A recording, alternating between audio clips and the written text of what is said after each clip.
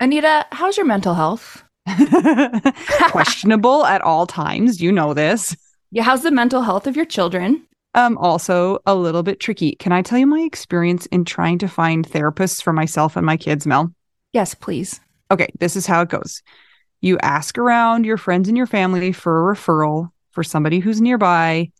You finally find somebody who sounds like they might work for your family. You give them a call and you find out that A, they're not accepting new patients, or B, they have a huge wait list. So you start over again and you ask people if they know anybody who would be a good therapist and a good fit. Finally, you find one, you go and you meet with them, and you figure out that you don't actually like them that much. But it's been so much work to find somebody who you can go to in your area that you're kind of stuck with them. Well, do you have any ideas for how to get around this? I do because guess what? I've actually had some therapists that I have found on my own, which involves what you're saying. Sometimes I remember one time I was like 3 hours in the bathtub on my phone looking Yeah. through websites. I was such a prune at the end. But I have also had the experience with working with BetterHelp. And it was like, I don't want to say too good to be true, but because it is true, but it's like amazing because I was matched with my therapist within 24 hours. And you didn't have to go through all of that other ridiculous process of trying to find somebody. And here's the cool thing too, is if that person didn't work out for you, you can just switch and say, and it's not like you're committing to another years long search for somebody who you're going to jive with. It's true. And I lucked out, or maybe just BetterHelp is really good at matching people together because I never had to change my therapist. I loved her. Perfect fit for me. And I know that some of our friends have used BetterHelp and they've had to change therapists, and boom, same day, you can change.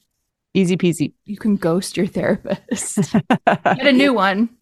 I love this idea. BetterHelp is one of our sponsors. If you use our promo code trybetterhelp.com/WWDN, you get 10% off your first month. And we totally recommend it.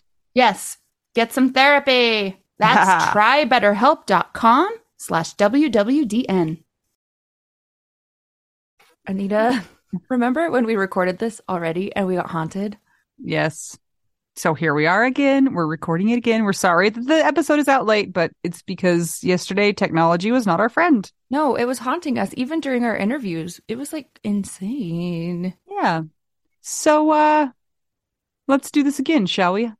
Yeah, here we are again. Let's see if we can remember what we said or not. Yeah, maybe it will be totally new. I had a major aha moment, Mel. What? My aha moment is that you and I have been fake married for longer than you were actually married to Scott. Does that blow your mind? Yeah, that's so Yeah. freaking weird. Yeah. So he's been dead and we've known each other for longer than you guys were actually married to each other. Okay, It's kind of a ripoff for you. help me do the math. Oh, I know. My whole life is a ripoff. Like, let's be Yeah. honest. Okay, so he and I were married almost 2 years, Mm-hmm. and then you and I have known each other For at, like well, at least 3.5 years. like for real knowing each other. Not Yeah, like yeah, yeah. we were in junior high and I'm scared of your haircut. Yeah. I was scared of it too. Let's be honest. Can we please do Anita through the years school pictures? Because you guys, it's the best. It's my Oh, favorite thing. it's amazing. You have the best jackets too. Now I feel like you're stalking me at junior high. No, you just showed me all the pictures and then I remembered Oh, flashbacks. those ones. I know what you're talking about. Okay. Yeah. So that was an interesting little like, whoa, that's crazy. What made you think about it? I have no idea. I don't understand my brain at all ever, so I don't know. Yeah, it's weird because I don't even know what to think about it all. Even being married to Scott, it's like it was so short. And then he died, which was so sudden. And it just seems like I've kind of been in a tornado of trauma since then, and lots of change and trauma stacked on top of each other. And so, like, I don't even think I have a concept of time anymore. But that Yeah, is so weird. But you know what's weird? Oh, seeing videos of Scott, like I saw a little clip of him. His brothers found this clip of him on a like not a roller coaster. You know those things you sit in and they like slingshot you and they Oh, record it. yes. No, I never want to do that, but I know what Well, you're talking about. they went on one and, they record it for you. And Scott was laughing like an evil witch, child girl. It was the best because he was pretty loud with his laugh. And so it was interesting to see him and see his body like alive and moving and laughing and him being himself. And I was like, oh my gosh, I forgot what that was like. And also, I didn't have lots of time with him. So I think part of my mind shuts that stuff off.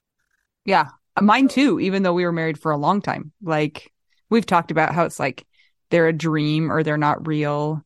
It's like they kind of live in this like other plane of existence now. And I have to like focus on Jason to think about him. It's weird. So weird. Yeah. Well, that is wild. Yes, you have been my fake wife, fake widow wife, real widow wife, fake wife. Right. Non-touching wife. So that actually came up in the Widow Wives Club this week sometime. The Widow Wives Club is sort of a misnomer because it has nothing to do with being a wife or a female at all. It just means that you have lost your person. And because Mel and I started calling each other widow wife, and then somebody else was like, I need a widow bestie. So that's why the club is named that. So if you're thinking that you don't belong there because you happen to be male or non-binary or whatever, you do belong married. there. Yeah, or unmarried. Yeah, you totally belong there. Okay, it's so funny then. Like the 2 out of 3 words in the title I know are interchangeable. Sorry, it's a everyone. misnomer. Yeah, hopefully you get it. But once you understand the concept, like, it makes sense. We're trying to just give you a community of widowed people to be able to understand and to give advice and help each other out. So it's a great community. Join us there if you want to. Mel. What? I have to tell you something that happened on my cruise that secretly I already told you, but now you get to hear it again like you heard it the first time. I forgot already, so go. Perfect. So we were sitting at breakfast one morning. My kids were all with me, and I look over at this table, a couple tables over, and there is a lady, well, 3 ladies. One's a little older, and then the 2 were kind of middle-aged. And one of the ladies just had like tears in her eyes. And I kept looking at her and then looking back and then looking at her and looking back. And I was like, I know what this face is. I know exactly what's going on. Not exactly, but like I recognized. Yeah. Hypoglycemia. No. She was eating food, so she was good. But finally I got up and I walked over to her table and I like touched her on the shoulder and I was like, I'm so sorry about whatever is going on. Like, I see that you're just having a really hard time. And her sister, I found out it was her sister, was like, oh, her son died by suicide. And I was just like, I recognize that the look on your face from over there. And I just could not keep myself from going over there and talking to her.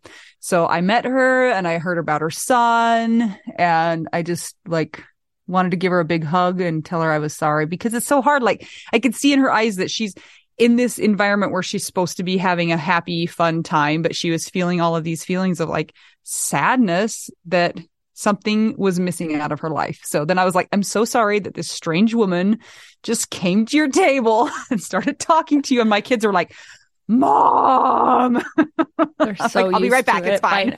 So how did the lady respond to you?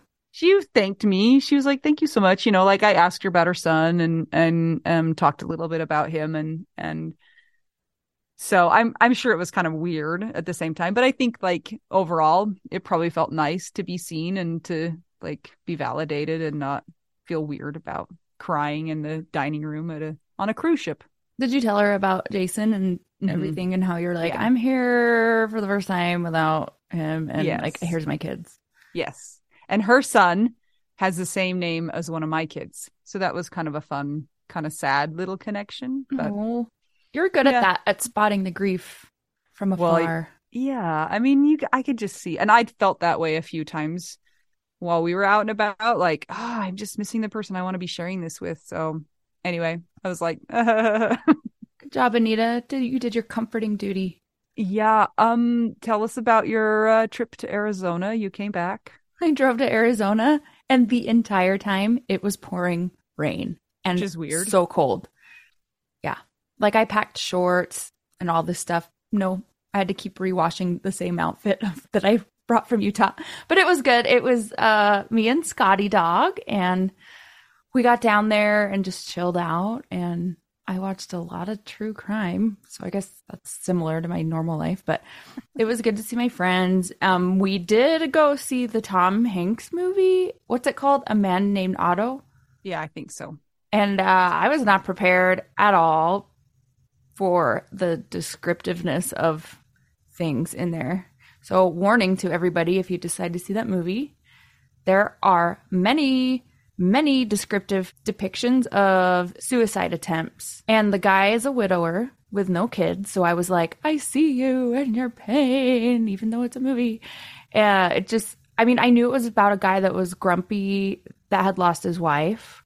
Mm-hmm. And then, I'm going to put some spoilers in here. So if you are going to see it, number one, make sure you're emotionally okay before you see it and you kind of prepare yourself.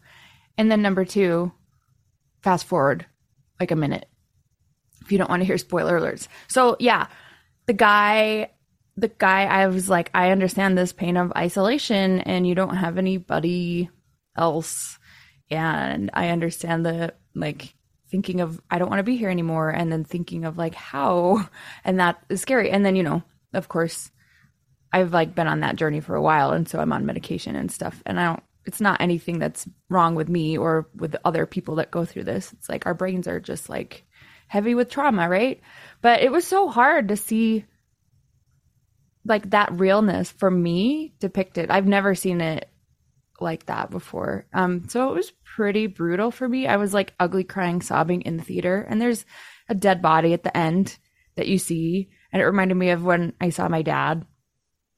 And then it reminded me of how I did not see Scott for a couple days. So there's a lot of things. There's a pregnancy loss in there too. There's kind of everything is in there. So be careful. This is such an interesting thing to think about, because you and I are always griping about how the media gets widowhood completely wrong, and it's always the Hallmark movie. But then when we get something to us that seems to get it right, then we're like, oh, it's too close to home. I can't deal with that. So then I'm like, well, gosh, what are they supposed to do? It's the same thing as that one that's on Netflix. I think it's called From Scratch. Yeah. What's that about? It's about a lady whose husband dies from cancer, I believe. And I've heard from a lot of people, and it's a true, a real widow wrote the book, and it's based on that. And people are I couldn't, it was so emotional to watch it, because it was it was true to life. So now I'm not sure if we should just actually have Hallmark movies, because the true to life ones are more traumatic for us. So I don't know. Okay. Side note, my mom yesterday came downstairs and she's like, I really need your help. What, Mom? Can you help me add the Hallmark add-on to this channel? Sylvia, we're so different. Can I? Oh, I want the so Lifetime one. So I know it's true. You're right. I think it was too real for me, and I don't know what that line would be on real life depictions. Here's my problem I have with this particular one. There is no suicide content warning at all in the beginning. Yeah. And they don't talk about it. Everyone's you didn't see that in the previews. Well, of course, because then nobody would go. But there's the thing after that says, if you have suicidal thoughts, call this number, but not before. I think if I had known about those other things before, I would have been prepared. Because I'm okay, well, I can deal for the most part with things being sad or hard, or a guy lost his wife and he's sad, but it was really descriptive about the suicide stuff. And so I don't know. I think that's tricky. And here's another question. What? So then the question is, are the movies like that meant for widows and widowers, or are they meant for the muggles? Is it something that they should see so they get a deeper glimpse into what it's really like, and we should avoid them? I don't know, because my mom saw it and she said she was okay. She kind of took it as I think the general public would. And I think because my mom does not struggle with suicidal ideation, sorts of things or passive suicidality, she was able to be like, oh yeah, I see like how they're making this into a little funny part, even though it's very dark. But it's been helpful, like, because I posted about it in the Widow Wives Club, and it was really helpful for me to see some of the comments, because some of them were, thank you for letting me know. Now I'm going to wait to see it in the comfort of my own home when it's streaming. And I'm like, that would have been a better option for me. Like, I'm in the theater. I'm with my friends. I'm not okay. I'm ugly crying. Now they're going to feel bad that they invited me because they thought they warned me, but they didn't even know. Like, at the end, she's like, I'm so sorry. I'm like, you didn't know. You told me what the previews were. And they read the book too. And so, and then there were some that saw it and they were like, yeah, I saw it and I was sad, but I'm okay feeling feelings and it's fine. So I don't know the answer. I really, truly don't. I think it's different per person, but I would say if you struggle with things like that and being in public and feeling trapped, wait till it's streaming. And if you don't care, then go see it or don't. What do you think? I think I will wait to see it. Definitely. I mean, I don't go to movies anyway, but yeah, I have to really be in a mood to want to dip my toe into that kind of a thing. Like, I have to really be intentional about it. Usually I just like to watch things that make me feel an escape from that. So it's not often that I actually go into it looking for those experiences. But then I'm annoyed when I see like the inaccurate ones. I know. Whatever. It's weird because like even the way that people were telling me what it would be like my friends and other people, they're like, oh, I thought it would be mostly like funny, but dark. And it was kind of the opposite. And I've had friends that have seen the Swedish version because it's based off a book, which I have, and I haven't read it yet. And I actually read some of the first few pages and I'm like, I feel like the book is going to be easier on me and better than the movie. But my friends that saw the Swedish one, they're like, I didn't feel like it was so overboard with the dark ideation stuff in the Swedish one. It was kind of 50-50, like humor and darkness. I'm like, I can handle that, I think. But then I was like, well, was this one 50-50? Or did my brain make it like 90-10? Right. I don't know. That was the thing. So it knocked me out for like 2 days. I was not okay. And now I'm fine. I drove back and I'm back here. I know of other people who are not in the grief community who also were like, this really needed a content warning on it.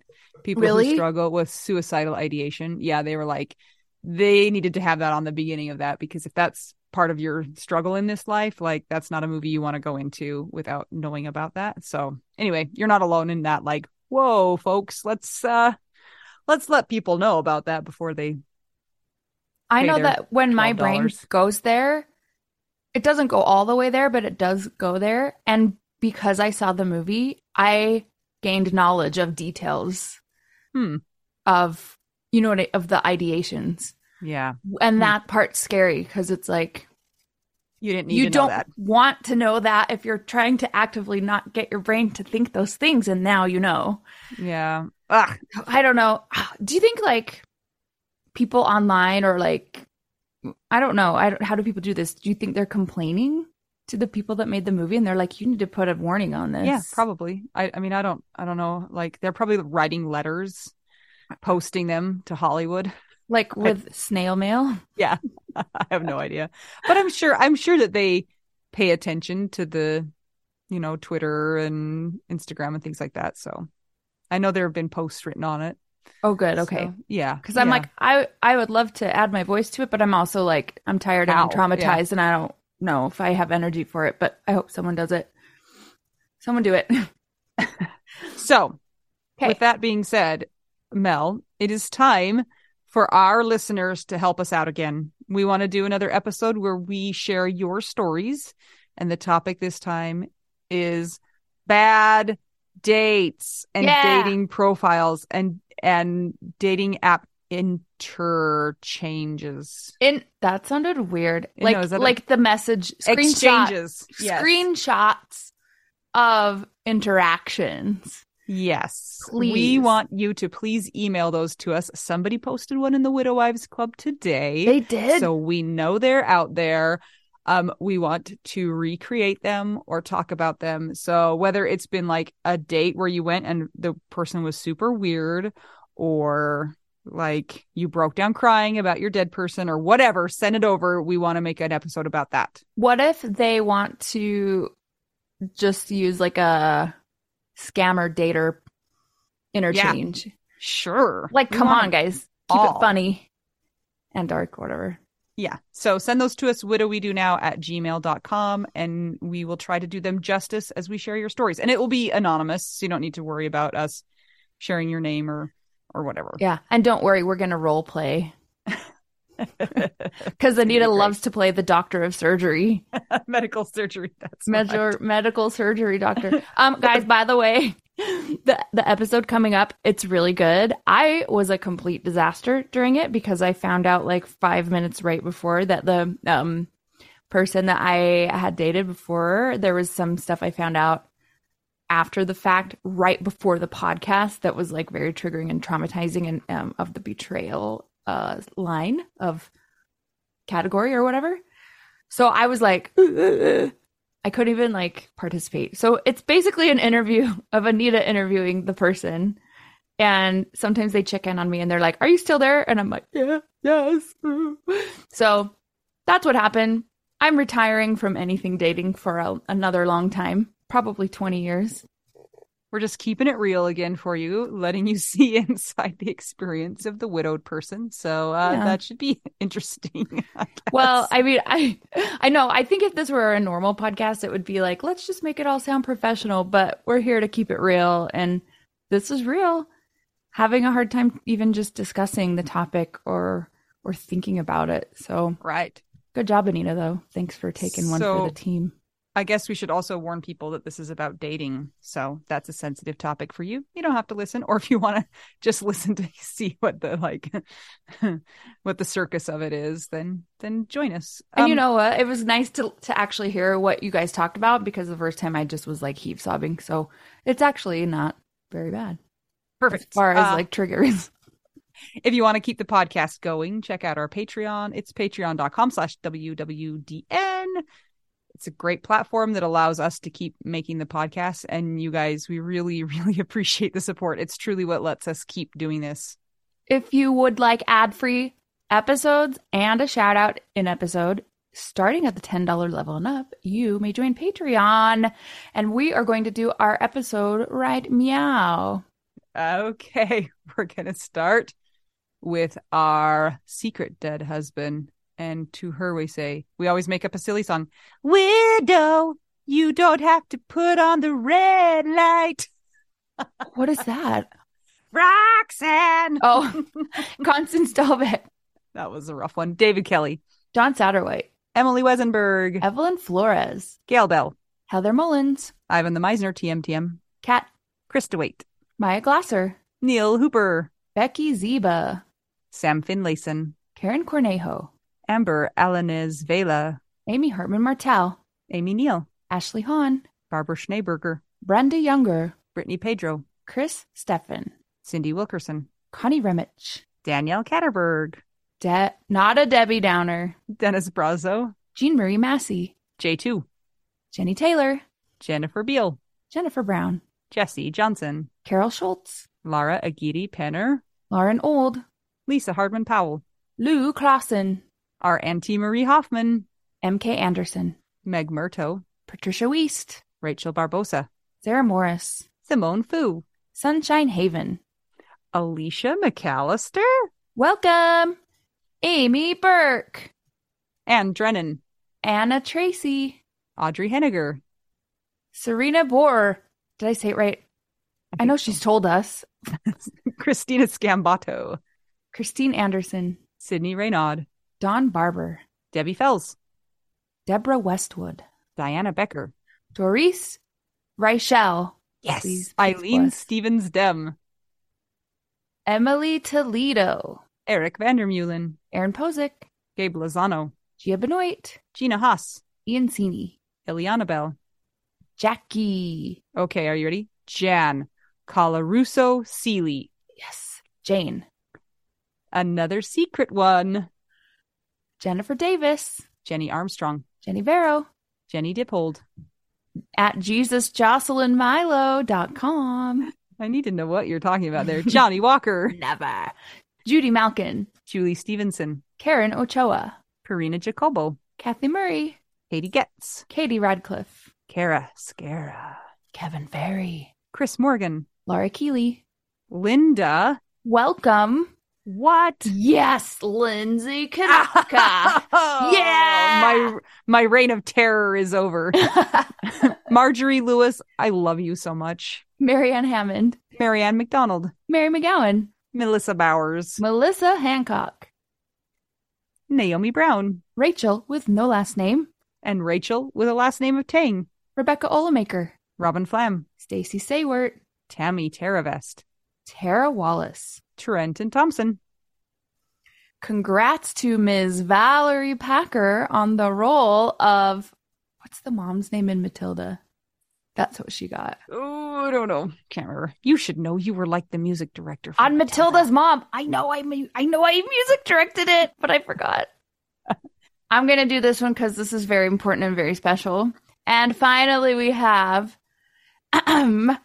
jockstrap, shot glass, dogs barking in the background, underwear holder, tree ornament, Wendy. What in the world?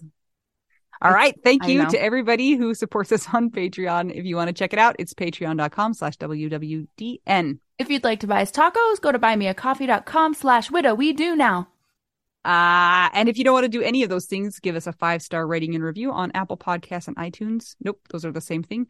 Give us a 5-star rating and review on Apple Podcasts and Spotify. It really helps people to find us when they need us. And you can also get our app. It's free. It has access to all of the things that we have aforementioned here. So do it. Should we get to the episode? Yeah. All right. I'm Anita. I'm Mel. We are two young widows trying to help you figure out widow we do now.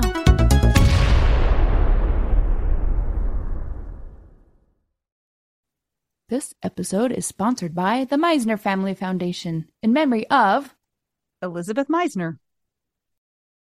Everybody, I just need to tell you that Mel is a disaster, and she's a disaster kind of for the topic that is at hand today. So I think it's a little bit appropriate. And also, I'm sorry, Mel. Are you gonna make it? I'm here. I took half a Klonopin so I can get through. My heart hurts for you, actually. I could feel it. This is going to be an exciting interview because our guest today has her own podcast, her own widow podcast, and it has a specific topic that we know a lot of people are interested in and want to know more about. And it's a sticky, sticky topic. That's a weird topic. So here's the funny thing about this is that her podcast, she hosts it anonymously. So hello there, friend. Hi. Mel and I have been discussing what we're going to call her, and we don't know. It's going to be like Jane Doe or like Francesca, Veronica. Just Susanna, roll with all of them. Isabella. I'll go with whatever you call me. Well, do you want to tell us where you are recording from? I do. Yes, that's fine. I'm right outside of Chicago. Excellent. So let's back up and let's get your story. Can you want to tell us a little bit about you and about your person and those things? So my husband and I met when we were like 21. We were waiting tables at a restaurant, and it was one of those things where you just know. And we were engaged after 5 months of dating. So it all happened really quickly. I was still in college, and so I finished college. So we kind of did it like a long distance thing for 2 years. Got married 10 days after I graduated college. And I would say things started off rocky. Like, really? It was interesting. Like, it was great, but also we were really kind of running parallel. We weren't like integrating into each other's lives. So he had his friends and I had mine, and we weren't doing a good job prioritizing each other. And we went through some shit and like a really hard, I'm not supposed to curse on this one. No, you can say shit. Okay, great. Sorry, Mel and Anita's mom. Thank you. It's only the F-bomb that they can't do. Okay, good. So anyway, we needed a change of scenery. We moved to Madison, Wisconsin for a while. and then started having babies, and things got really, really, really good after that. It was like we kind of recommitted to each other and to this life together, and like built friendships in our life together, like you're supposed to when you're married. And it was really beautiful. We were very involved with our church together. We're really each other's best friends. And, you know, kind of like that couple that people are like, we could see it in you guys. You really loved each other. You guys had it all. We had it all. And I thought about that. Like, that wasn't lost on me. I spent a lot of time being like, damn, this is good. We've really got it all. And then in 2020, 7 weeks into the pandemic, we just had like a family gathering outside for my brother-in-law's engagement. And we did some day drinking, champagne and the like. And that night he just started having really severe stomach pain. And I was pissed. I was like, ugh, what, like, did you drink too much? What do you know? He was ruining the good day with his annoying sickness. And it was like so out of nowhere. I was just like, yeah. Anyway, he's like, I think I need to go to the hospital, but it was COVID. So we were trying really hard to avoid the hospital, but then it had gotten really, really bad. We actually live right across the street from the hospital. So the kids were sleeping and I was like, I'm just going to run you over there. I'll drop you off at the ER and I'll see you tomorrow. And I dropped him off at the ER. And like, as I said, I was annoyed. I like basically pushed him out the door. I was like, see ya. I mean, there's a little more backstory as to why I was annoyed, but whatever. Yeah. And so that was the day before Mother's Day. So on Mother's Day, he was in the ER. I got a call. They were sending him to the ICU. And they're just basically like, his organs are shutting down. And just from a little day drinking of champagne for was it your sister-in-law or your sister's? Yeah, my brother-in-law. There. Turns out that it was acute pancreatitis. Oh, interesting. So he had a sensitivity to alcohol that we didn't really realize, that just kind of, he was like a social drinker, you know, in retrospect, I'm like, he drank too much, but he was never like a problematic drinker. It was more like he was the life of the party and it just caught up to him, I guess, and his body started rejecting it. And so that night at like 3 a.m., I got the call that he was gone. What? Yeah. Yeah. Okay, wait. You dropped him off at the hospital at what time? Like in the evening? Like 11 p.m. Mm-hmm. And he died by 3 a.m.? The next day. There was like a one day where he was in the ICU. 26 hours. Yeah. 28 hours. That is bonkers.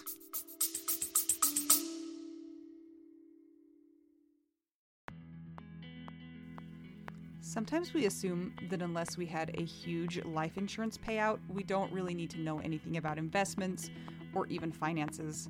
But guess what? A little knowledge of finances is critical for all of us. Maybe your partner was in charge of that stuff, and now you find yourself making all the decisions. Maybe you're mad about that.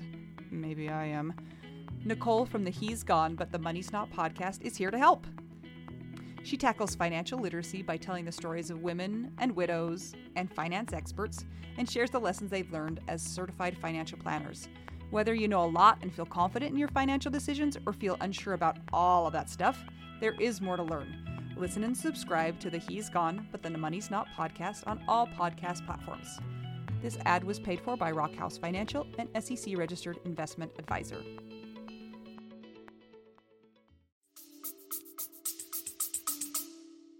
Yeah, it was totally wild. I mean, you know, and we went to bed that night and the doctors and nurses were like 95 to 99% chance he's totally fine. He'll recover. He'll be here a few days. We'll keep an eye on him. Wow. Yeah. So how old was he when he died? 39. And how old were your kids? 5 and 7. And I was 37. Oh, gosh. Yeah. Okay. Let's just take a moment to be like, what the? Oh. Yeah. Yeah. So this also happened right as COVID was starting. Mm-hmm. So your social network and the people who would be able to support you in normal circumstances, talk to us about how that worked out. Yeah. I mean, so also, yeah, like I was teaching kindergarten at the time. So that was fun. And like that day I just stepped out. It was May 11th. So I was just like, I'm done for the year. And I would say our really close people, family, and like our two really close family friends, we were all just sort of like, forget COVID. This is more important. Yeah. You need us and we'll be there. So when everybody else was like holed up in their house that summer, my kids and I drove out to Colorado with my cousin and spent 2 weeks out in Crested Butte, just hiking and being outside. And that actually really started like a huge desire in me to just kind of like get out of here. Mm-hmm. And I've done a lot of travel since because it feels so good to get away from home. That's so interesting that you talk about that, because recently I feel like I've taken a backslide. Mel's a disaster and I'm a disaster, but she's just an acute disaster right now. And I find myself fleeing. I have recognized that I'm actually fight or flighting, and I'm flighting. I'm like leaving my house and I'm like, we're going to drive here and we're going to go do that. And I'd never really recognized that before, but I kind of wonder if it was the same also in you. Like, we just have to go somewhere other than here because like life just exploded and this isn't comfortable. And so we have to go somewhere else and be somewhere else to do this. And so it doesn't just feel like you're doing the same thing all the time, except without your husband. Yeah. Banging your head against the wall. Like, let's go bang our head against the wall in a canyon somewhere, maybe. Right. Or, it'll be in a little meadow. More enjoyable. Absolutely. Oh gosh. Francesca Vanellope von Schmutz. What did you That's my name? Yeah, for now. What did you tell your kids when their dad died? Oh, God. He was fine and then he's dead. How do you say that? So they knew he was in the hospital for that day, and it was just like, he has a tummy ache. He'll be fine. I mean, that was the crazy part of that night. Cause like my dad was there with me. We sat up from 3 a.m. until they woke up at like 8, and all like, just circling. What do I say? What do I say? I think I ended up saying, how daddy had a tummy ache. Well, it got really bad and the doctors did everything they could and they tried really hard, but he died. And I mean, I don't remember exactly, I think it was really important to me to make it so that they didn't like blame the doctors for him dying. Cause I don't want them with a lifelong trauma response to doctors. I couldn't tell you. I don't know. My dad said I handled it well. Good job, Dad. I identify with that, waiting until they wake up to tell them that news. And then like, it's so hard because it's like you said, you don't want to give them issues for the rest of their life related to how everything went down. You don't want them to think that if they get a tummy ache that they're going to die. Yeah, exactly. So that's such a hard thing. My little guy, who was 5 at the time, he said, the first thing out of his mouth was, well, I didn't see that one coming. I know. I was like, what? And then he goes, this is really sad because I'm just a little boy. Oh. And I was like, what are you doing to me? I know. It's like the sweetest, funniest, cutest thing. I know. He said, I wish I could have had him at least until I was like 12 or maybe even 20. And I was like, yeah, or like 60, Oh. Yeah. So they are 10 and 8 now. Okay. Yeah. Tell me about how it is to be parenting them by yourself. Oh man. I mean, it's getting easier, I think, because they're getting older. Mm-hmm. And I finally feel like I have the stability enough to be like, okay, I need to stop like coddling them. They need to grow up and mature like regular kids do. And like, they need to start helping around the house, and I was so worried about like giving them stuff to do and making them feel like, after my dad died, my mom made us do everything. I had this complex that they were going to like think they had to be the parent. Their lives are already ruined, and I'm just ruining them more by making them put their laundry away. Yeah. I'm a Yeah, I terrible was mom. worried about that. But now I'm starting to do that, and it's helpful. Mel is still here, everybody. Yes. At some point in time, you wanted to step into the dating pool. Yes? Kinda. I mean, Okay, tell us about that. yeah. So my story is, I mean, the moment my husband died, you know how you go through these like crazy cycles of thought and you're like, Mhm. what about Christmas? What about their wedding? What about, whatever. One of mine was like, I hope I'm not alone forever. Yeah. Like I knew I would want to date again at some point. And I kind of like set this arbitrary date in my mind. Like I'll get through the first year and then I'll think about that. And, most of that first year, it's like, this is not forefront. It is kind of just back there. But I did like little things like texted the only two single men in the world that I knew just for attention, which of course led nowhere. And I didn't really want it to, but I would like envision kissing these boys. But the reason I like sort of jumped into dating is because I ended up making out with my brother-in-law's one of his best friends at his wedding. Wait, not his own wedding. So it was my brother-in-law's wedding. Good. Yes. And it was really small.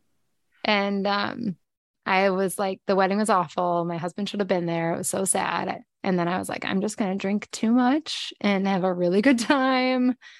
And that's what I did. And I have told the story on the podcast a few times, but basically like dancing all night long. And then I turned to him and I'm just like, I really want to make out with you. I'm not going to sleep with you, but I'd love to make out with you. And was he just okay. like, yeah, okay, deal. He was like, let's do that. So after that happened, did you have a whole flood of emotions kind of when you were back in your right mind? What were those like? I mean, I felt sort of euphoric actually, because after going through, it was like 10 months in, and after, you know how it is, that first year, those first months, it's like you can hardly breathe sort of. And then this thing happened and I felt like, oh my God, I can feel happiness. I didn't know I could still feel that. And he and I stayed in touch for like a month. He was long distance. It was never going to be a real thing.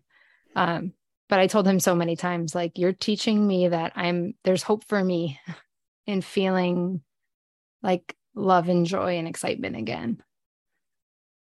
So that's kind of what kicked it off. I wasn't planning it. Yeah.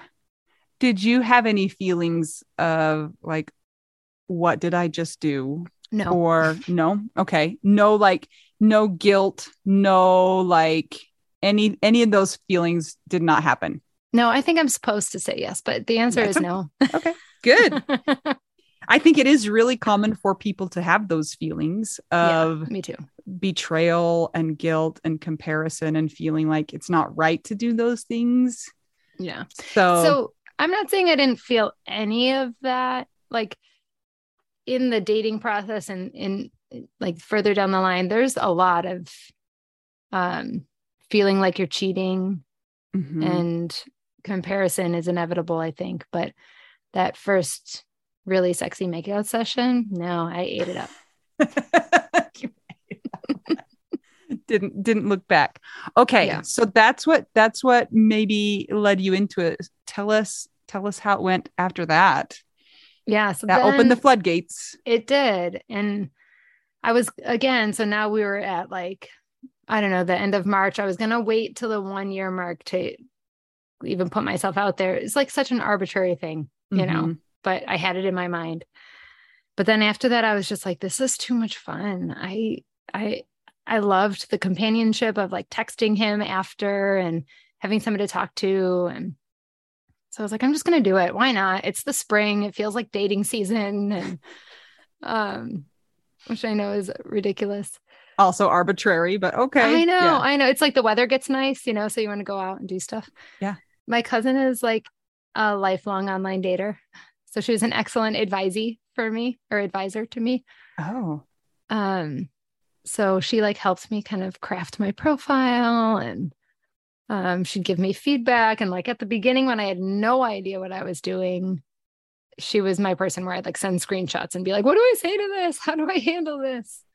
Because it's like a whole another language speaking online dating world. Yeah, it's an ecosystem unto itself. Mm-hmm. Yeah. And my husband and I like didn't even text each other. I mean, we did like in 2020, but when we were dating, you know, Right. it was just all conversations and phone And you just met each other organically. It wasn't like you had to look for each other. Yeah. So the makeout buddy, Yeah. did you guys enter into kind of a relationship for a while? For like a month, we did a lot of Marco Polo, video chats and some texting. Like when I say a lot of Marco Polo, it was a lot, like back and forth kind of all day long for about a month. But he does not believe in monogamy, this guy. So I just knew it was not going to be a thing for me. Yeah. Okay. So was there an official breakup? We did meet up one time after that. We like went hiking together. We kind of met somewhere in the middle. We live about 3 hours away. And I thought it was going to be like round 2, let's go. Steamy makeout session in the woods. Yes, please. And it was not like that at all. It was like great conversation and we talked and it was nice. But there was really like no kissing, no chemistry. Mm-hmm. So after that, I was just like, this wasn't quite what I expected. And we know this isn't going to be a thing in the long run anyway. So I think it's time to like move on. I'm super curious to know how that felt. Did it bring up more feelings of loss or not because it was never going to be a thing? Yeah, I could tell he was, I mean, that was helpful that I knew it was never going to be a thing. And he was like my dead husband's brother's best friend. So it was too complicated, you know, so there was a little relief in letting go of it. I can talk to you about breakup. Like this wasn't really it, but I have had breakup pain since my husband died. It was just not with Tell that. us about that. Because this is kind of like the ripoff is that you feel like you're with your forever person. Yeah. You're thrown back into this world where you have to decide, A, am I going to try and date? B, when am I going to try and date? And then you might not find a person at all. And then you might find jerk peoples. Yeah. No, I know. Sorry, I'm reading this. Mel says, and this is why I am a disaster. Yeah. I mean, for sure. And okay, so I mean, my breakup story comes after sort of like the rest of my stuff, but we can talk about it now if you want to. I don't even know. Okay. What's the rest of your stuff? Well, because then I like got online, you know. Oh, yeah. Okay. Well, yeah. Take us through that. How did you go about trying to like date seriously, not just find people to make out with at weddings? Yeah. I wasn't seeking that out, by the way. No, I'm just kidding. I'm accusing you of that. Yes. I did like, you know, I got on 2 or 3 different apps and just started swiping and started conversations. And my cousin, who I like to call Coach Cuz, she was like, if you're going to get a babysitter, try to line up like 2, 3, 4 dates at a time if you can, because she's like, you're going to spend the money, you know, within like 30 seconds if you're going to like this person or not. So just get out there. And I was like, that's crazy and probably a good idea.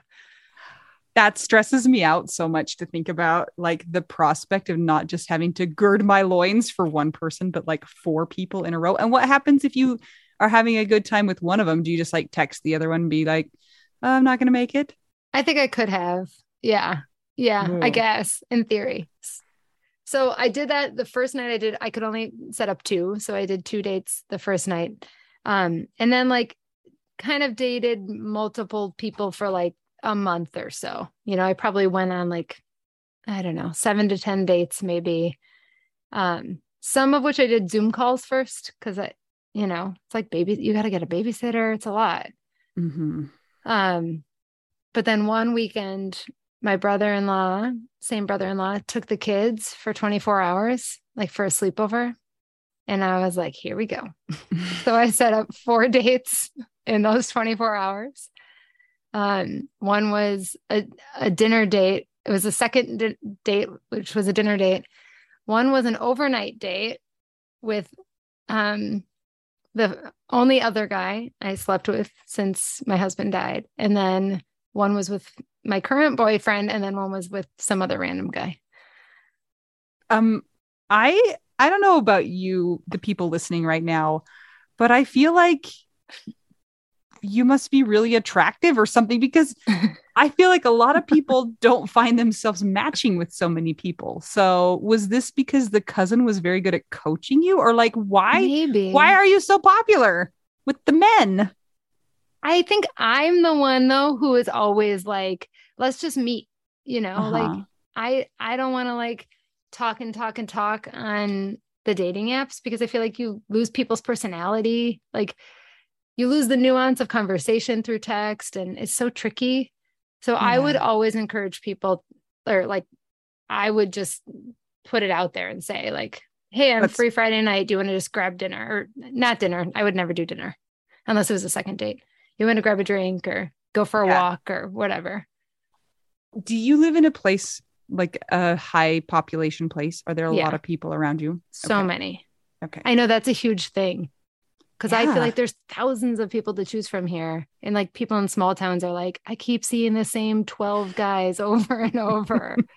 And their profile picture just changes. And it's like, no, still no. Or they go away for like 3 months and then they're back on. Yeah. Oh my goodness. So you had success. Did you have some terrible failure also? So the first date I ever went on, I actually just told this story on my Patreon the other day. He was like such a nice guy and lovely, and all of his profile pictures were very mountainy, which is attractive to me. And he was like, one picture was like no shirt, muscles. He had a chainsaw. He was like cutting stuff down. I was like, okay. Why would you have a chainsaw in your profile picture? Okay. Well, he was like showing that he cuts wood, Yeah. And oh yeah, it was. I was like, okay. But then the second I met him, I was like, oh no, not what I thought. And he was a very savvy texter. It was like very suggestive, and it was all very sexy. But then after one drink, I was like, I'm pretty sure this guy maybe just hasn't come to terms with the fact that he's gay, and I'm not going to be the one to tell him. Really? And so that was interesting. Wow. Yeah. I mean, that's an assumption I'm making, of course. Yeah. But the vibes were very there. Yes, they were there. So there was that. And then I did have one really disastrous man. Tell us. So, okay. The only other guy that I slept with besides my boyfriend, we had one fun night, which I will say I was like a pouncing tiger. He was like, maybe we should wait. And I was like, no. Let's go. Rawr. Yeah. But so we had this great, very sexy night. My first experience was really good. Like, again, I didn't feel too much guilt or anything. It was really nice. And I thought he was a really nice guy. But then we like got into this weird fight on the phone, and we had been talking for like maybe 2 weeks, where he was like, I asked if he wanted to talk on the phone that night. He's like, I told you I was with my family. What do you think? I'm going to drop everything for you. And I was like, I immediately was just like, I don't need this. Like, I don't even know you. I'm not going to fight with you. So like, this was lovely. Thank you. And bye-bye. But then for reasons that I'm not going to explain on a public podcast, I reached back out to him. And I think we can all wink at each other and know what those reasons were. Just to say we're good. And anyway, whatever. He was like, I miss you. I would love to see you again. And I was like, I mean, the sex was good. So I would do that one more time. Like, that would be fun. Before you cut him loose. I mean, that's like as like detached as I could be as a human. Really, I really want like connected relationship, but I was up for that, and so I told him that, and then which we did. That was one of the 4 dates. And then I told him that week, hey, just so you know, because he had started texting me again a lot. And I said, hey, just so you know, I'm also seeing a couple other people. And like, we like didn't specifically talk about that, but you know, we're both on the dating apps and whatever. And he's like, you're such a bitch. He's like, you're bipolar. And he's like, you're a horrible human being. Oh my gosh. Like you're laughing about that right now. And it is your personality one that you can take that and just be like, whatever? Or did that really sting? So that, I mean, That would put me like, I would be in the closet, not able to talk to anybody for 3 months. yeah, I mean, I think like I was already emotionally pretty detached from that guy because like, you know, I knew I really just wanted to, this is terrible. Like, it's really not pre me would have never done this, but like, I just really wanted to have sex with him, which I did. And then, so I was sort of like, he just ranted about how horrible I was. And I was just like, you don't even know me. And, you know, have a good life. I was more just in shock, You're right. you know? But one of those 4 dates is also my current boyfriend. So that was your success. So it was, yeah. In the middle of all of this, you started a podcast, right? Was it in the middle of this or what, at what point in time did you decide we need a podcast on this topic? Well, okay. So I was listening, you know, Dana Frost and Mira Simone, they did those grief chats a while ago. So I was watching those and they were talking about how they did one on sex and dating and they were talking about how like really not a lot of people talk about it and people feel a lot of shame and guilt and all of that. And I was like, well, I'm dating. Like I could talk about it, you know? So I think it was September of last year that I was just like, I'll just put out like one thought a day as an experience, like what I'm going through. Cause it's such a roller coaster, you know, every single day seemed to be a different emotion of like, wow, this is incredible to like, what the F-bomb am I doing? And so I started the Instagram page first. And then people really just started reaching out to me to ask like questions or to share their experiences. And I realized like how much colors your approach to dating from your previous life and, you know, and so many things like, you know, what your marriage was like, where you live, what your child situation is. So I figured like my story can only help so many people, but getting everybody's story. So like everybody has something that they can hear that sort of sounds like them. Right. So anyway, I think I decided in like December I was going to do the podcast and then launched in March. And tell us what it's called. Oh, it's called Dating After Death. And I just try to interview a wide variety of people with different stories. Yeah. I mean, that sounds familiar to me, I think. Yes, I know. I think I had listened to one of your episodes and then like circled back really recently, like last month or the month before, and started like binging the two of you. And I was like, oh my gosh, we're basically doing the same thing, except well, more you know niched. What? Yeah. What's so interesting is that, you know, our podcast started about 9 months after my husband died. And if you listen to it from the beginning, you can really see the journey that we've gone through.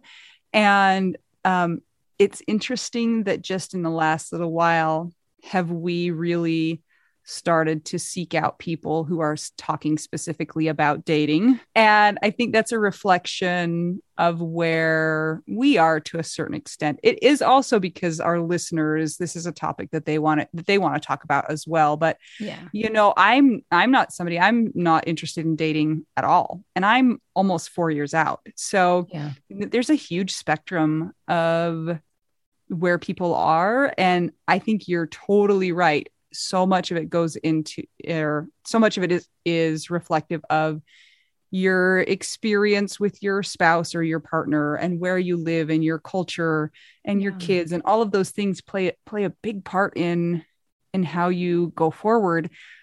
but there's so much judgment that Yeah. goes along with it from people outside. Like people might look at me and say, I'm stuck, right? I'm not moving on. I'm not moving forward because I just want to live my life alone for the rest of my life. And people might look at you and be like, oh, she must not have loved her husband very much because she made out with a guy after 10 months. Yeah. Do you feel like I know I'm not supposed to be asking the questions, but You I can't can. help myself. Yes, Okay. do it.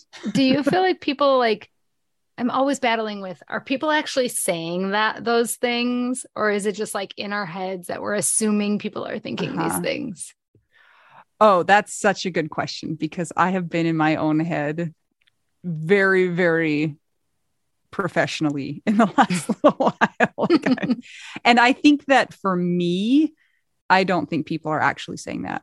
And I haven't had any experiences where people have actually come up and talked to me about it at all. Some people will ask every once in a while, you know, are you opposed to dating? Do you ever see yourself being, you know, in a relationship again? But not a lot of judgment have I been face to face with. So, I mean, that's the only thing I can talk to specifically because otherwise I don't know what people are saying. Right. Yeah. Fair enough. Yeah. I mean, it's hard to know. I always feel like I'm just judging it based on like what I used to think before I was a widow about people. Right. That's such an interesting idea to think what your pre-death self would think of you now. Like, oh wow, what a floozy. So hard. Really? Oh, yeah. Yeah. I would like to say I wouldn't like, I wasn't a judgmental person, but I would have definitely had opinions about it. Mm-hmm. Like I probably wouldn't have said anything, but I would have thought like, wow, she moved on quick. Yeah. Here's a super secret question. Mm-hmm. Do you still think that to yourself ever about people? Ooh. Yes. Okay. I do too. And I have to talk to myself out of it, you know, and say like, you don't know. Do you feel like there is such a thing as dating too early? Oh, that's a good question. I don't like to have an opinion about it because I like to be neutral, but I guess my only real thought on that is like, I think it's really important people are like doing their own work. Mm-hmm. And I think you can be in relationship and do work. Like, you know, I have some friends on Instagram who got into relationships very quickly after their spouse died. And it's been really beautiful to watch because they just build this new life together and the healing is happening in partnership instead of alone. And they have a support person through that. And so I think that's really nice. More frequently, I think about the differences between the way men and women handle all of this and the societal expectations. And it's just, the trend seems to be that men are more quick to jump back into relationship and than women are.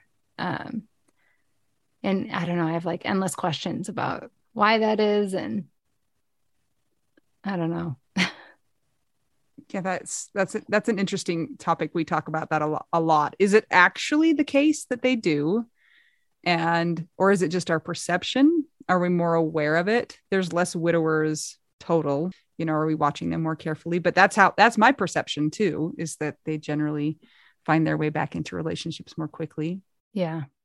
Mel's in stabbing mode right now. Yeah. That's right. That's okay. Yeah, it's totally okay.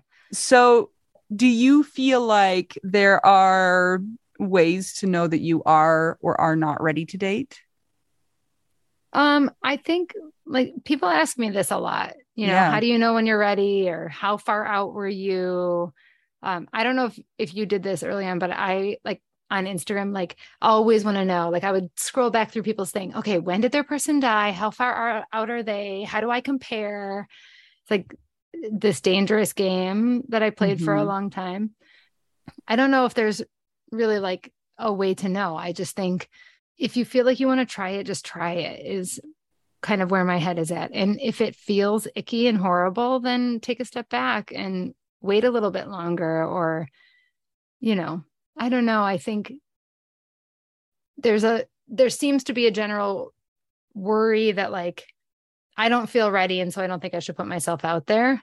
Mhm. And part of me just feels like I'm not sure you're ever going to feel ready. That's an interesting, yeah. And maybe you're just not. And then you will know that once you go on a date.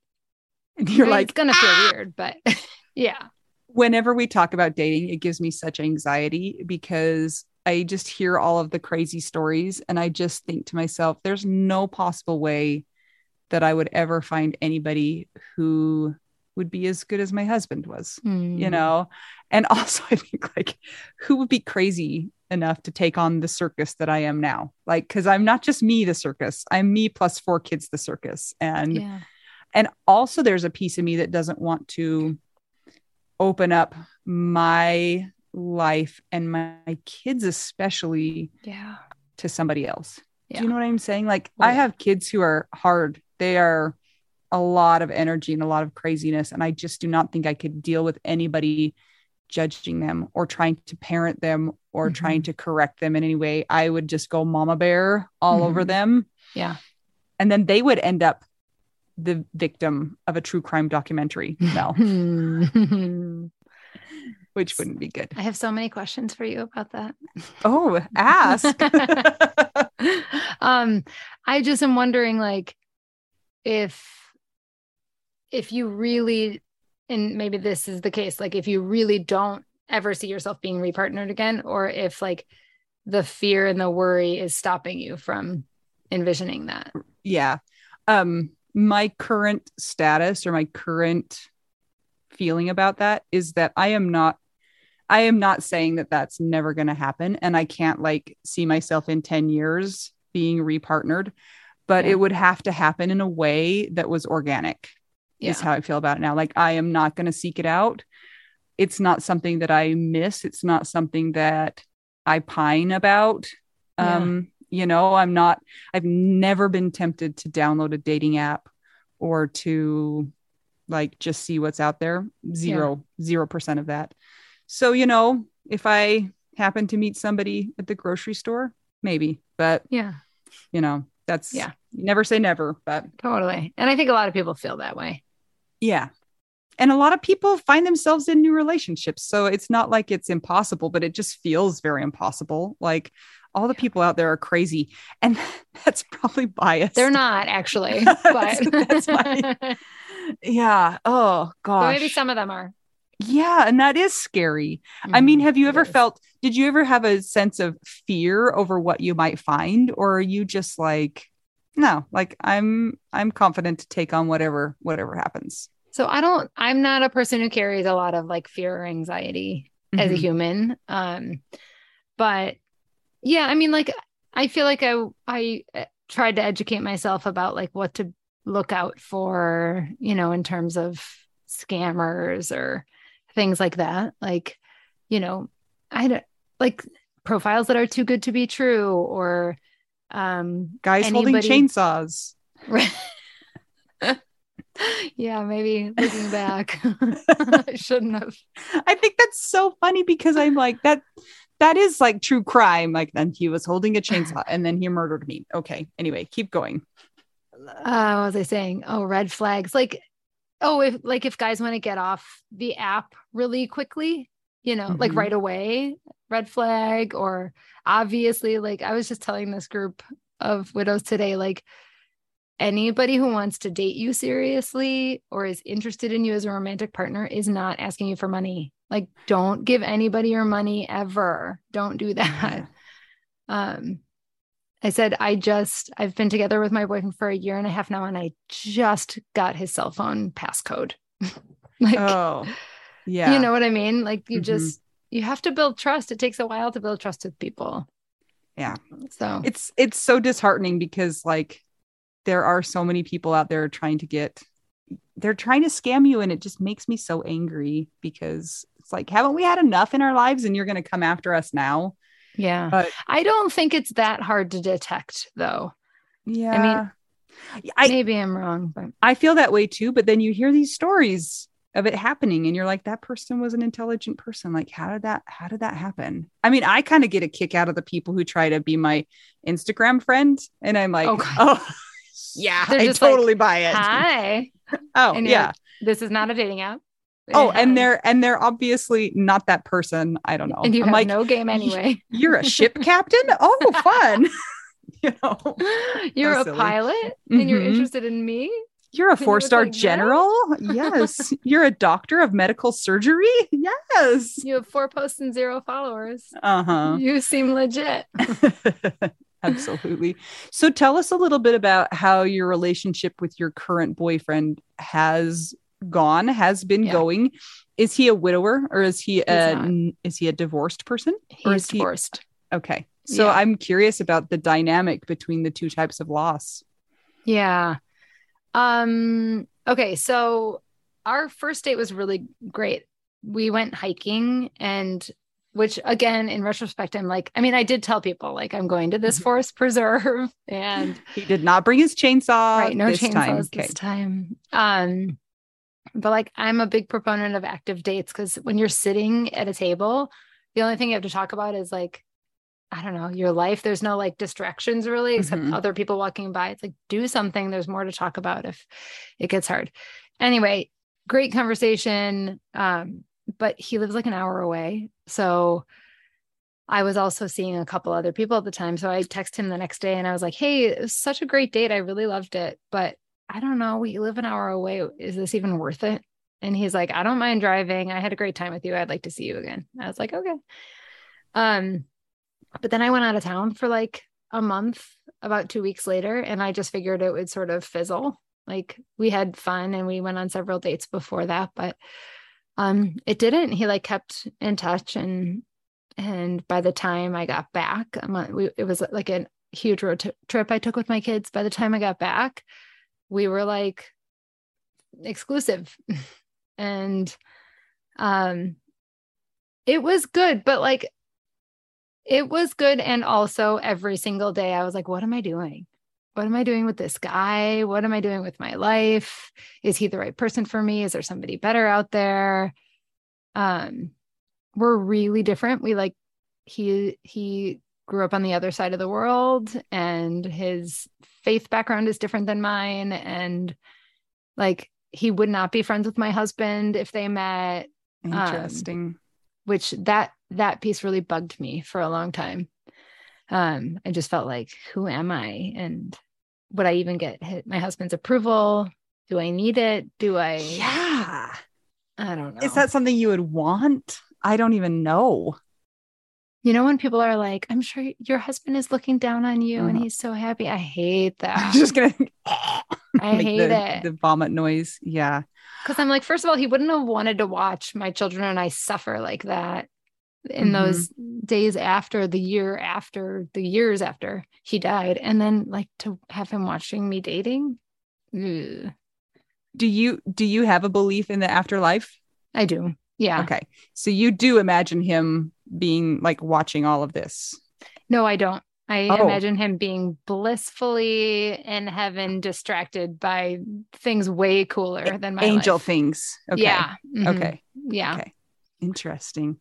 So yeah, I mean, like while all that was happening, it was a lot of questions and doubts and simultaneously so much fun. Like he's funny and he's an active guy. We do so many fun things together.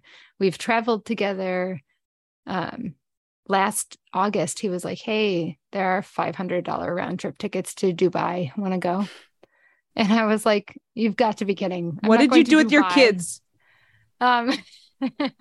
So yeah, eventually I said yes, because $500 to Dubai. Yeah. Yes. For that one, my cousin came in and does she want to come to my house in May? Yes. Mel. You're in Utah. Maybe I want to come to your house. We're trying to plan a trip right now. You are? Yes. Oh my gosh. I think I've heard you talk on the podcast about this before, and I'm like, maybe I could go out there and babysit our kids. Mel will stalk you now because she's like, Anita, we have to find somebody to watch your kids because she just wants to leave all the time now. She is also in fight or flight and flighting. So anyway, does Mel have kids? Mel, do you have kids? No. Okay. 3 dogs, no children. Yeah. So yeah, I mean, even like leading up to that Dubai trip, I was kind of like, I don't know. I'm just feeling so unsure. Maybe we'll get through the trip because I really want to go to Dubai. And then if I'm going to break up with him, I'll do it after. Otherwise, I'll stick it out. And afterwards, I had been saving all these really big conversations I wanted to have till after that trip because I didn't You didn't want to want to ruin jeopardize it. Yeah. the trip. And the trip was amazing. But then we got back and I was like, oh my God, shoot. Now I'm like seriously in love with this guy. And now I need to talk to him about like marriage and moving in together and religion and kids and like all this stuff. And I was just like, let's go. Let's do the next things, even though it like didn't really feel necessarily right. So I asked him if he thought marriage would ever be on the table. And he was like, I really love you. This is not about you, but I never want to get married again. And we had several subsequent conversations about it, and he slow faded. Interesting. Yeah. And it was really, really painful. Like, because even though I was uncertain about him, I was still in love with him. And he had become my best friend for like 6 or 8 months, you know, and it was really, really, really hard. And then finally, because he was like slow fading, I sent him a message and I was like, it really just kind of seems like you don't want to be dating me anymore. Are we breaking up? And he was like, I guess so. Yeah. But then it was like a month of really, really hard. I mean, I felt like I was right back in the beginning of super deep grief because it's like compounding, you know, you're already grieving and that stuff doesn't go away just because you're in a relationship. And you feel like you've got this good thing and then it gets taken away from you also. And you're like, why can't I just have one good thing? Why can't I just have this just go right? And then it doesn't. And the person that you're like texting with all the time is now vanished again. And then I was just talking to a girlfriend about this, or I was doing an interview about this today, where it's really hard because when your husband died, he's gone. And even though you really want to text him, you cannot, and he's dead. So you really can't. But now we're talking about like having to have willpower and restraint, which is not easy when you're weak already. And like knowing this person is out there and existing, but is choosing not to be with you is hard. Yeah. But then somehow, yeah. So I had a like legit reason to reach out to him about a month later, and I needed his advice on something that really only he could advise me on. And I called and he was like, oh my God, I miss you so much. And I was just traveling and all I could do is think of you. And I really want to see you. And I was leaving for the summer with my kids. And he asked if we could see each other before that. And I said yes. And I decided I was going to just like go and enjoy that night without bringing up all the things. I was just like, yes, I miss you too. Let's see each other. It'll be great. It was. And then we decided, and he talked about like, hey, maybe I'll come visit you and the kids this summer, because we had gone to Spain for the summer. He said, maybe I'll come over and spend some days. And I was like, that sounds great. Yeah. But yeah. So then the next day I was just like, I need to know what happened. Like that hurt. It was really painful. And he was just like, he's like, I love you too much. And you are too wonderful of a person for me to get in the way of what you wanted. And you told me you wanted to get married. And I was not going to be the person who stood in the way of you getting everything you want in life, especially after going through something so hard. He's like, so the only way out I could see was to step out of it and allow you to like go find someone else, which I thought was sort of the best possible response. And I believed him, you know, I know that that's what it was about. And it has been all systems go since, and like really have committed in like a really beautiful and all in sort of way with him. And yeah, I feel like he and I really both don't know what the future holds. Like will I have some plans that will prevent any sort of moving in anytime in the future, but like, You said that, and I can't. thought you meant like you had planned it like on intentionally, but I don't think that's what you meant. No. I just Like, oh, interesting. there are some life changes coming up for my family, and but like I can't say that won't happen at some point. And I don't know, trying to just realize that like I don't know all the plans right now, and that's okay. Yeah. Which is a hard place to be. So how did it go with your kids? How did you introduce them? How do you introduce them, or did you introduce them to people who you were dating? Like when or if did you even talk to them about that possibility? And then how did it go with your current boyfriend when he stepped away? Like how did you talk to him about that?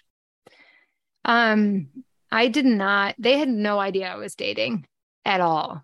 Until like 6 months into he and I being together. And then I just had a conversation with them where it kind of came up naturally. I can't remember exactly, but like this whole story is on my Instagram page somewhere. But you know, I think I said something to them like, oh, I know what it was. My son asked me, who's your favorite little boy in the whole world? You know, and I was like, you, buddy.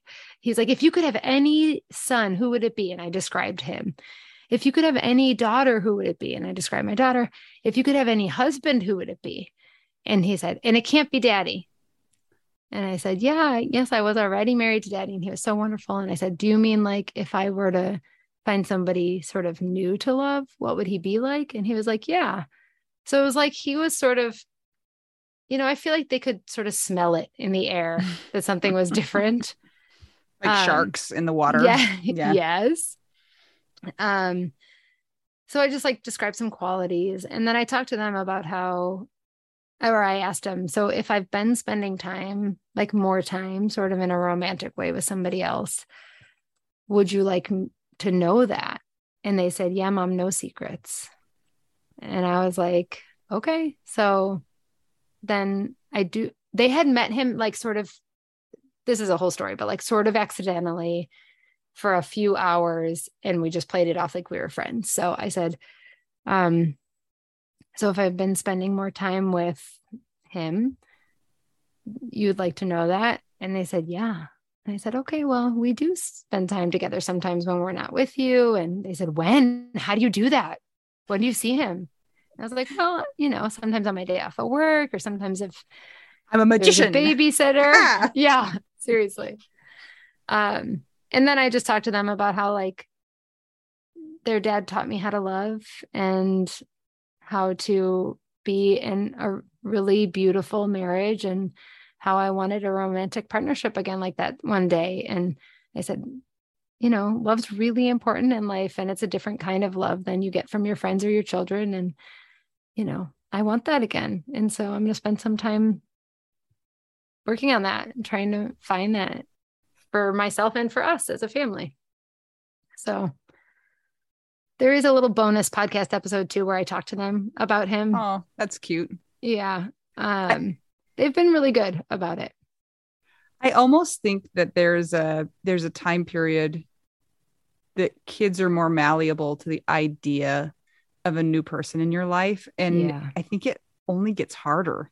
How old are your kids? Older. So my oldest is 15. No, okay. She's 16, and my youngest is 6. And the younger ones, I think, would be totally fine. But the older ones who have more memories of their dad, who have more ideas of what marriage even means, are very opposed to that.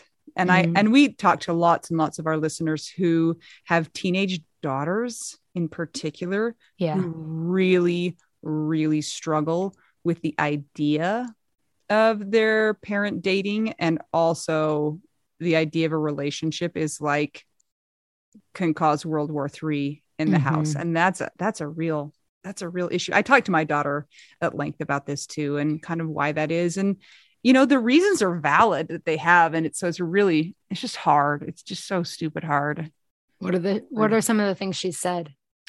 So, for instance, one of the things she talked about was the idea of somebody having authority over her that she doesn't have a say in picking, like somebody who is going to be in charge of her or who gets to make decisions for her. And she has no consent in saying, yes, I want this person in my life.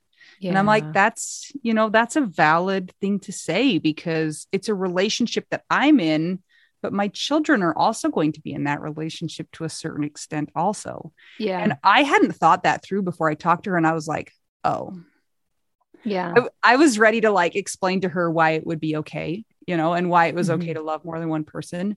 And she was like, yeah, I know all that, Mom, but also, I'm not choosing this person. You're choosing this person.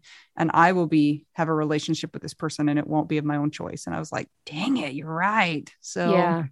Although I think like for sure that's true. Also, I think like there's an assumption there that it wouldn't go well.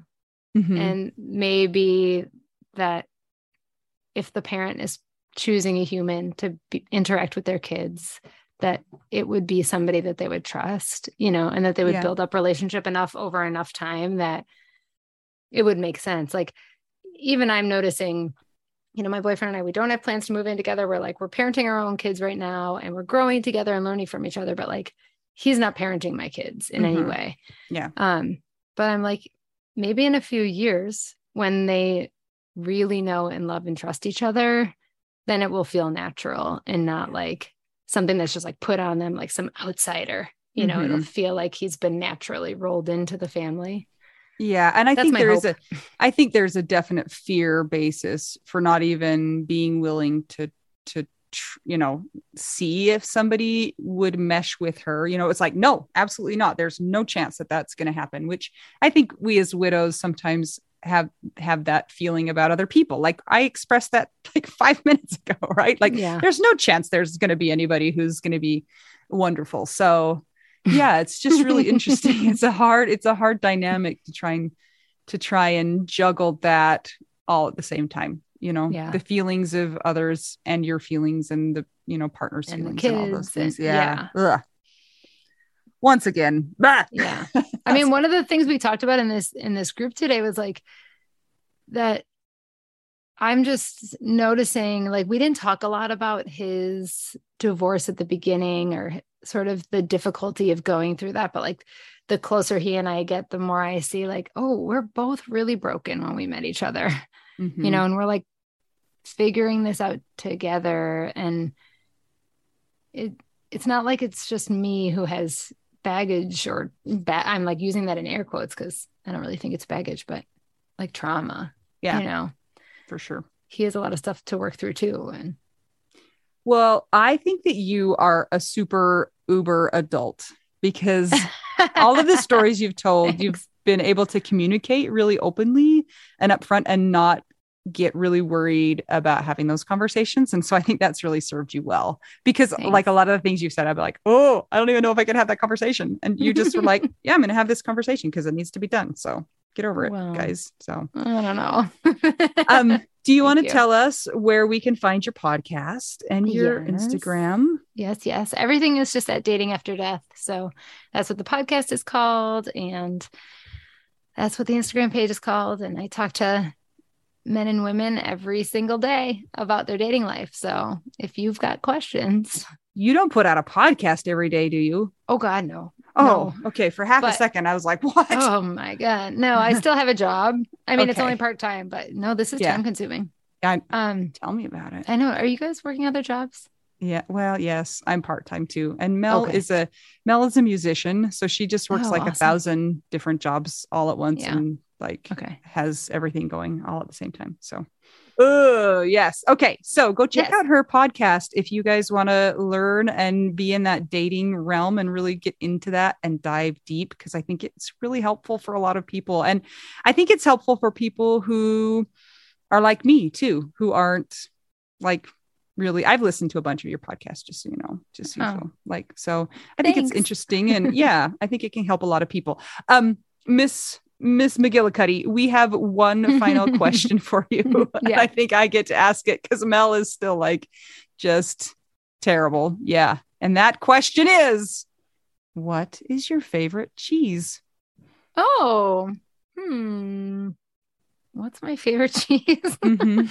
Oh my gosh. I love it. Gouda came to mind. It's a popular one. I was just in Amsterdam. They're really big on Gouda. Yeah. So I guess I'm going with Gouda. Although I love Chihuahua cheese too. What is Chihuahua cheese? It's like a Mexican cheese. From the region of Chihuahua? Melts amazingly well in some quesadillas. Okay. I'm a fan of that. I've never heard of it before, but I'm willing to try it. I should have started with Chihuahua cheese. And it's fun to say. Thank you so much for joining us today. I hope everybody listening has found this to be very helpful. Make sure you check out the Widow Wives Club. It's our private Facebook group. Make sure you answer all the questions and don't get mad at us about it, because we're just trying to keep you safe from all the scammer people. If you want to keep the podcast going, check out our Patreon. It's patreon.com/WWDN. This is where Mel says, if you want to buy us tacos, go to buymeacoffee.com/widow we do now. And if none of those things work, will you give us a rating and review on Apple Podcasts or Spotify? And until we get to talk to you again, I'm Anita. Mel, what are you doing? This is Mel. And this is our secret guest, who is actually the only adult in the room. I can say it. I'm Mel. Yeah. I'm really here. I've been here the whole time, but Okay, yes. Anyway, back to you. We're all just trying to figure out, widow, do, we do now. Perfect.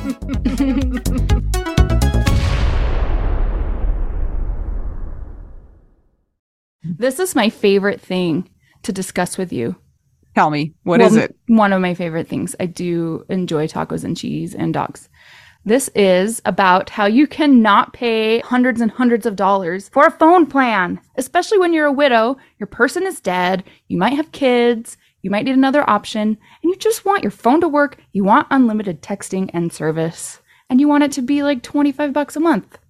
It blows my mind that they have plans that start at $15 a month. That is so cheap. And the cool thing is it uses other 5G networks, and so you don't have to pay extra for that, and you still get great service. Yep, Anita and I have traveled all over, and I have used my phone. So I highly recommend it. And my mom's even on it. When my dad died, we put his phone down to the cheapest plan, which is $15 a month. And I think my mom's on the $20 a month plan, and it's so worth it. It's so much cheaper than what we were all paying before. So I highly recommend it if you're on a budget or not. Who cares? Ryan Reynolds is in charge of the company, and they send you free stickers with Ryan Reynolds temporary tattoos. It's kind of the best. So if somebody wants to sign up, what can they do, Anita? Go to trymintmobile.com/WWDN. Seriously, you guys, such a great idea. Save yourself some money. And if you're worried about losing data or having any changes with your phone, not going to happen. They walk you through it. Everything's fine. It's the easiest process of all time. Again, that's trymintmobile.com/WWDN.